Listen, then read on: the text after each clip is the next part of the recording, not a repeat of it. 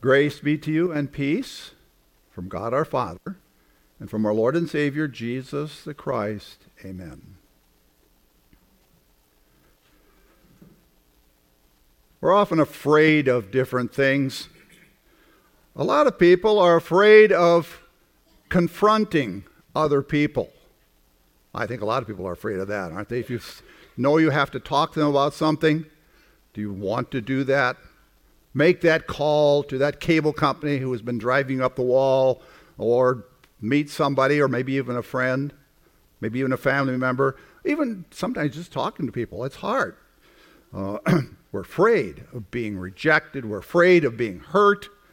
We're afraid we won't be able to say the right thing to convince them or to and make enemies. It's just not good. You know, God did create us to be social creatures, and it's just not the natural thing. We're also afraid to confront problems. Problems are like, what do we do about them? How do we face them? They're coming to our lives unplanned. I didn't know this was coming, and here it is, and what do I do about it? And of course, there's a big problem of confronting ourselves, facing our own insecurities, our own shortcomings, our own sins, our own mistakes. How do we do that? Well, there is somebody that shows us how, and that's Jesus, our Lord, our Savior. He came for us, and He does. He shows us how we can deal with these things. In our story we're going to look at today, and Jesus gives Peter a great catch of fish, and it helps Peter then he looks at himself, and then Jesus takes him through this, and he comes out following Jesus. So we're going to look at this. Jesus shows us how to face ourselves. We're going to look at Luke chapter 5. One day, as Jesus was standing by the lake of Gennesaret, the people were crowding around him and listening to the word of God. He saw at the water's edge 2 boats left there by the fishermen who were washing their nets. He got into one of the boats, the one belonging to Simon, and asked him to put out a little from the shore. And then he sat down and taught the people from the boat. So we find ourselves on the shores of the sea, what is normally called the Sea of Galilee. I think that's what we normally would call it. Right up, right up there is the Sea of Galilee. The Sea of Galilee is fed by the Jordan River, which starts up north and then flows through the Sea of Galilee, then back down and into the Dead Sea down here. The Sea of Galilee itself is 700 feet below sea level. It's the lowest freshwater lake in the world. And that's where we find ourselves here. But this is where Jesus did a lot of his ministry. He had moved his headquarters to the city of, or town or whatever, Capernaum, which was on the shores of the lake maybe about in here, I think, something like that, which is a centrally located area because the Sea of Galilee was kind of the center of the area called Galilee. Much of his ministry took place here. Peter also had his home. Simon Peter had his home here. And the text of the events in our text probably took place not too far from Capernaum on the shores of this lake. And as had become customary, people were crowding around Jesus. This was early in his ministry, but already people were crowding around. They wanted to hear him.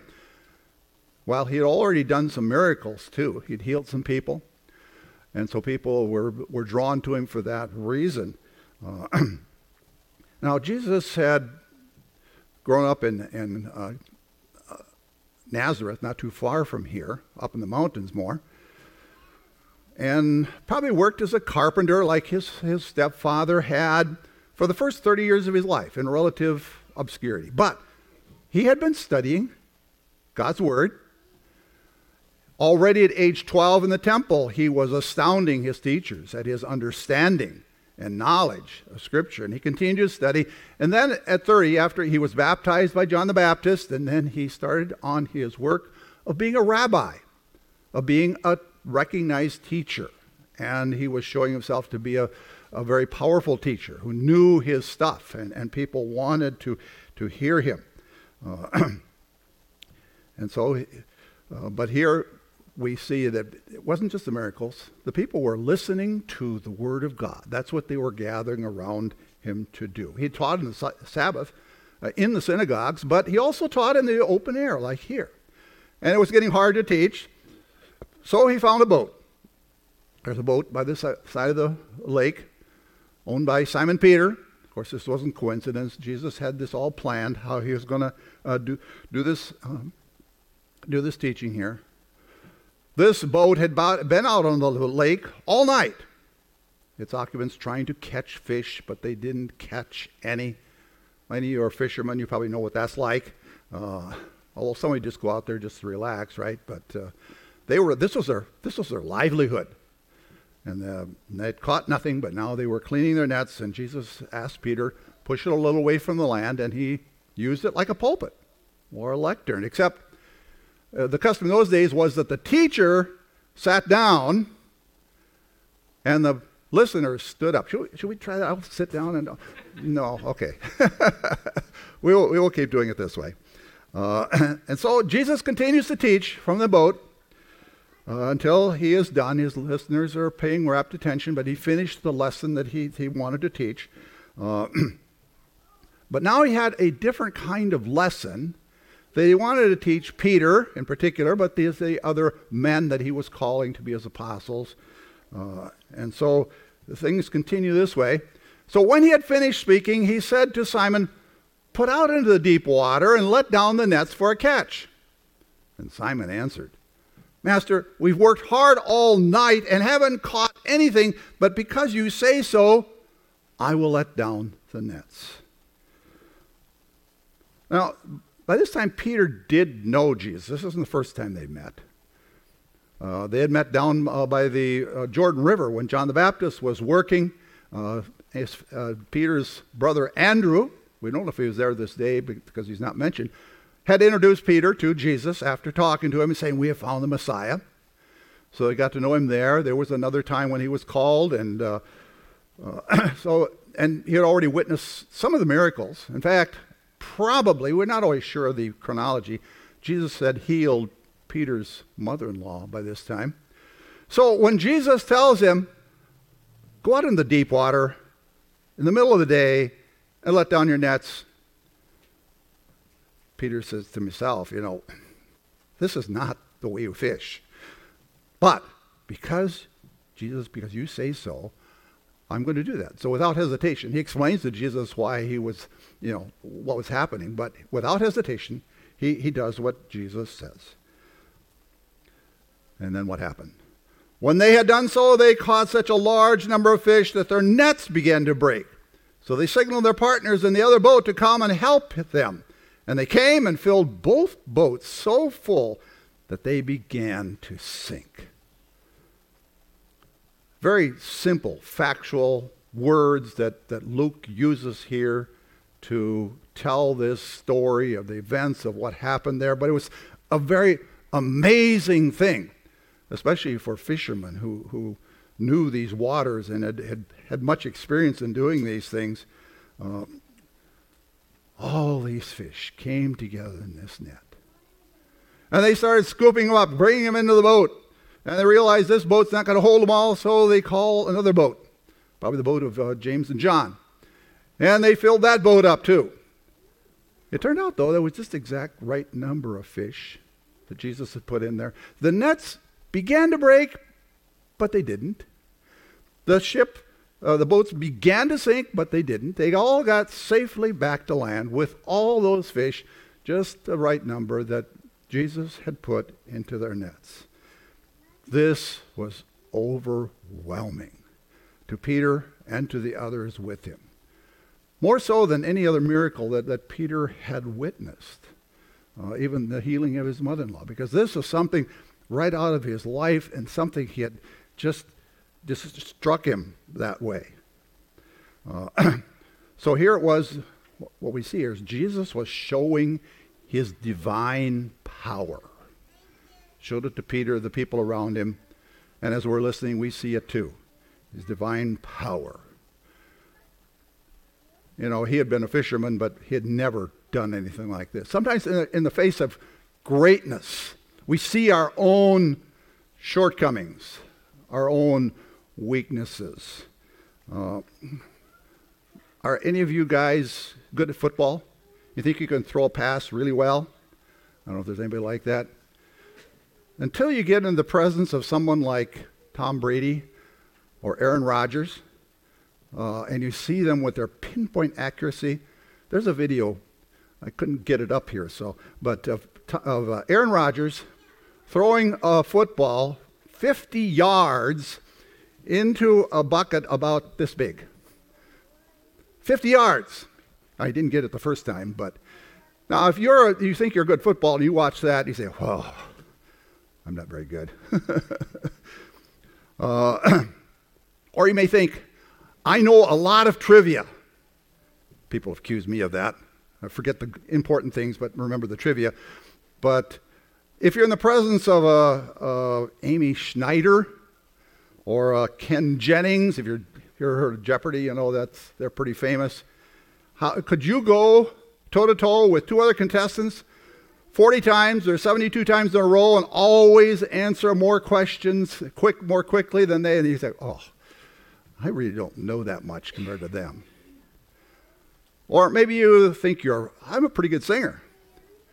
But if you'd get in the presence of someone like Mariah Carey, who has a 5-octave range, gets up what's called a whistle register, it's just powerful stuff. You see, in the presence of greatness, you start to see, I'm just nothing. And that's what Peter was seeing. So, what Peter had seen a lot of fish, but he had never seen anything like this. It just overwhelmed him to the depths of his soul. And he knew that he was in the presence of God himself. This man, Jesus, whom he had come to know, even confessed him as the Messiah, he's God, all-powerful, almighty God, right here in the boat with me. The one who created the universe. He's right here in the boat with me. And so he started feeling his sins in the presence of the almighty God. He was, maybe a pretty good person.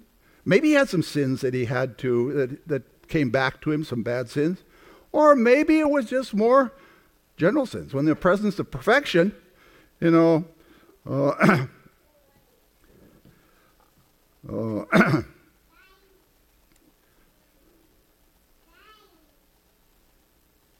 I just lost my place here.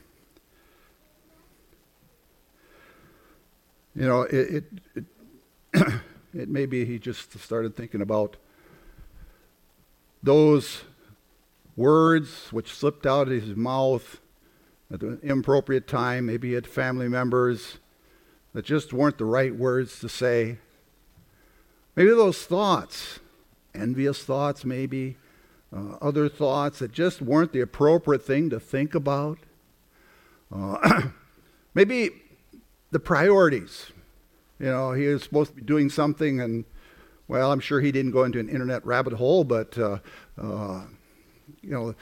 things that hadn't gotten the right priorities. All those things he started to see those things in contrast to the all-perfect, all-knowing, all-holy God that was before him. And it overwhelmed him. And so we read, when Simon Peter saw this, he fell at Jesus' feet and said, "Go away from me, Lord, I am a sinful man." For he and all his companions were astonished at the catch of fish that they had taken. And so were James and John, the sons of Zebedee, Simon's partners. This is what overwhelmed him. So what Jesus was doing here was showing Peter his sinfulness through this almighty act. Now, sometimes Jesus shows sinfulness through, it makes you sick or something like that. But this is through greatness, through good things. Peter was able to see his sinfulness. And so he shouts out, go away from me, Lord. I am a sinful man. He confesses his sin. He realizes it, and now he confesses it. And, and that was Jesus' goal. He wanted him to confess his sin, to recognize his sin, his need for something else. It's the first step in turning away from sin, is to confess it, to recognize it.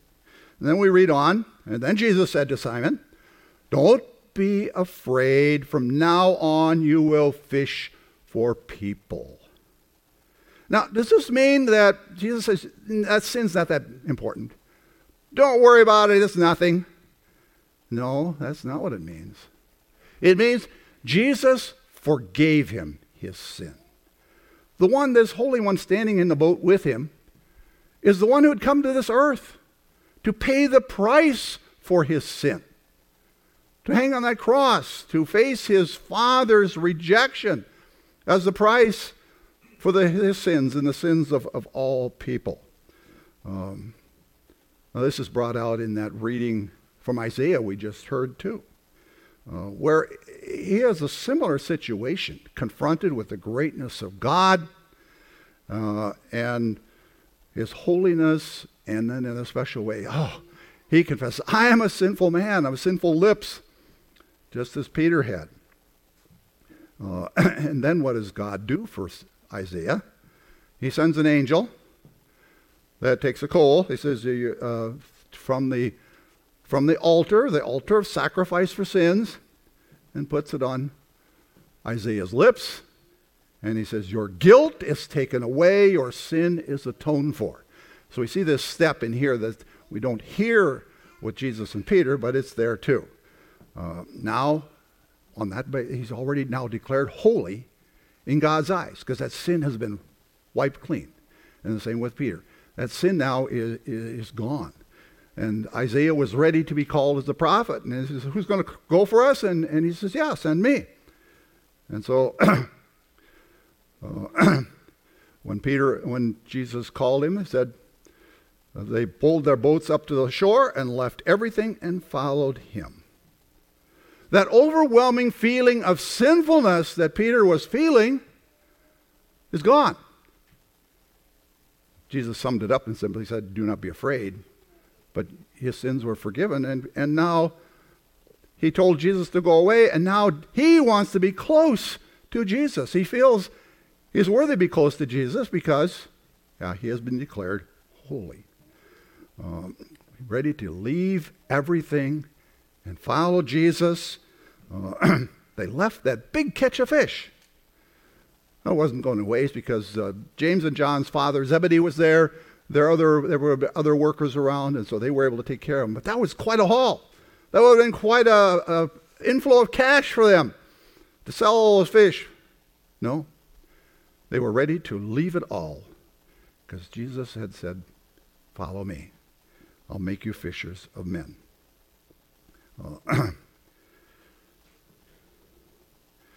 So, another truth we learn here is that Jesus showed Peter empowering forgiveness. It isn't just that his sins were cleansed and clean and wiped clean, but it empowered him to follow Jesus. That's what forgiveness does. It changes things. It changes your life. It changed Peter's life dramatically, because from then on, he was going to be serving the Lord up until he probably was executed for confessing Jesus. Now what? What do we do with this? This is an interesting story, but what do we do with it? We're going to turn from the shores of Lake Gennesaret to the streets of Jacksonville. Jesus wants to teach us. Teach us how to face ourselves, how to confront ourselves, as Peter did. He wants to show us greatness. So think about some of the great things that the Lord has done. Now, maybe he has shown you some great things. Maybe there was some something that you would call miraculous. Perhaps a miraculous healing of from some disease, or being saved from some disaster or some accident that maybe you should have been killed in, or maybe it's an amazing job opportunity you didn't think you deserved, or the family you have, a spouse and children, amazing things that God has given you. Recognize those as coming from your Savior, Jesus. You can also look around you. Look at the sky, day or night. Amazing things you can see in the sky.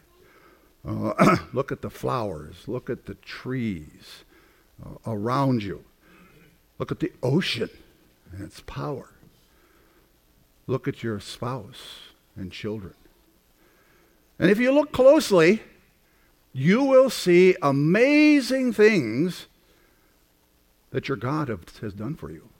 Amazing things that your Savior has provided for you. Recognize these, the colorful sunset, the powerful ocean, the beautiful children before you. Recognize that amazing good things that are coming to you from Jesus. And recognize that really the amazing God is standing right here with you. We're here with us now. With you, wherever you go. The amazing, all-powerful God. You are standing in the presence of greatness, far surpassing anything you can do, anything you have earned. And, and then as you see this greatness before you, see yourself. I am a sinner. You are not perfect like God, not even close. Now, maybe you haven't murdered anyone. Maybe you haven't robbed a bank. Or maybe you have. You have to face that.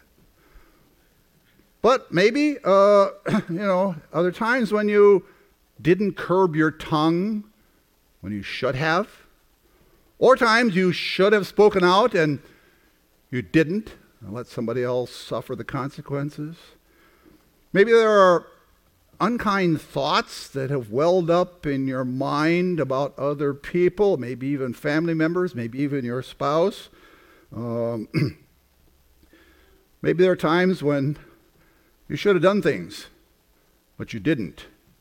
You should have done something else instead of what you did. Priorities got mixed up. And you realize then, you're an imperfect person, standing before the Almighty God. And so maybe you'll cry out, "Go away from me, Lord, because I am a sinful person." Isaiah said about the same thing, didn't he? And so that prepares us for what comes next then. Recognize and confess that you are a sinful person. One of the best examples of that in the Bible is David. David had committed adultery with Bathsheba, and then, to try to cover it up, had her husband Uriah killed in battle. Guilty of some pretty good-sized sins, but he wasn't facing up to them. Until the prophet Nathan came to him, and Nathan used a rather elaborate story about a poor man who had one sheep, and there was a rich man who had many sheep, but this rich man took the poor man's sheep to use to feed his guest. David says, that was terrible. He was angry. And Nathan told him, "You are the man." And then after some further explanation, David says, "I have sinned against the Lord." He confessed. He recognized his sin. He confessed his sin. And what's the next statement in the Bible? Nathan said to David, "The Lord has put away your sin." He led him to this to confess his sin. As soon as he confessed his sin, the Lord has put away your sin, and you're not going to die. Wow. What a load that lifted from David. What a load that can lift from us. Isaiah had felt the same thing. When the Lord said, "Look, this has touched your lips, so your guilt is taken away and your sin is forgiven." That's what he wants to lead us to see our sin, to confess our sin, and be able to tell us, like he told Peter, have no fear. And from now on, you will be catching people.